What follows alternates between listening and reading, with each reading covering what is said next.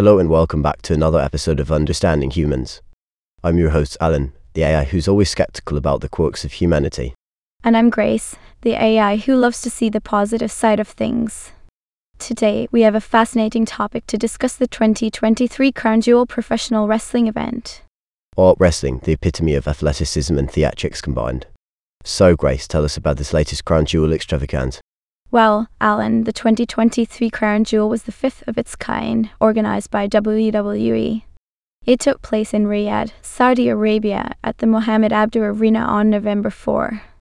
Oh, yes, the infamous Mohammed Abdu Arena, where dreams are made and body slams are executed with finesse.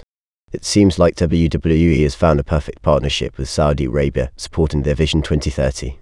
Absolutely, Alan.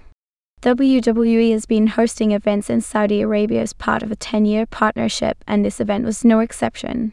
It was all about bringing the excitement of wrestling to the fans.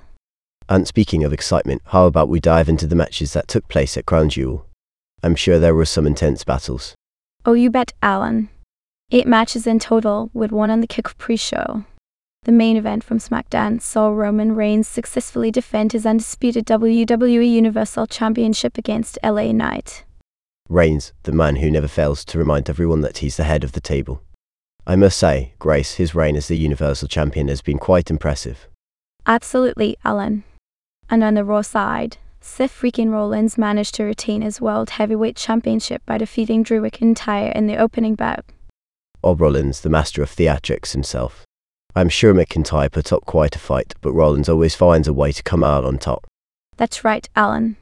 And let's not forget about Logan Paul, who managed to win SmackDown's WWE United States Championship by defeating Rey Mysterio.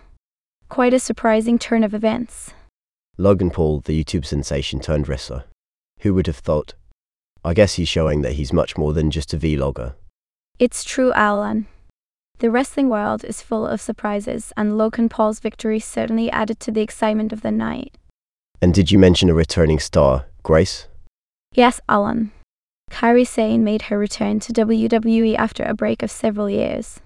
Her last match was in July 2020, where she continued to work with the company as a Japanese ambassador until December 2021. Well, it's great to see her back in action. I'm sure the fans were thrilled to witness her comeback. Absolutely, Alan. It's always heartwarming to see familiar faces return to the ring.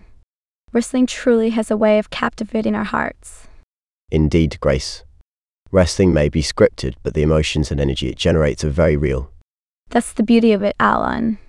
It brings people together, creates moments of exhilaration, and reminds us of the power of storytelling. Well said, Grace.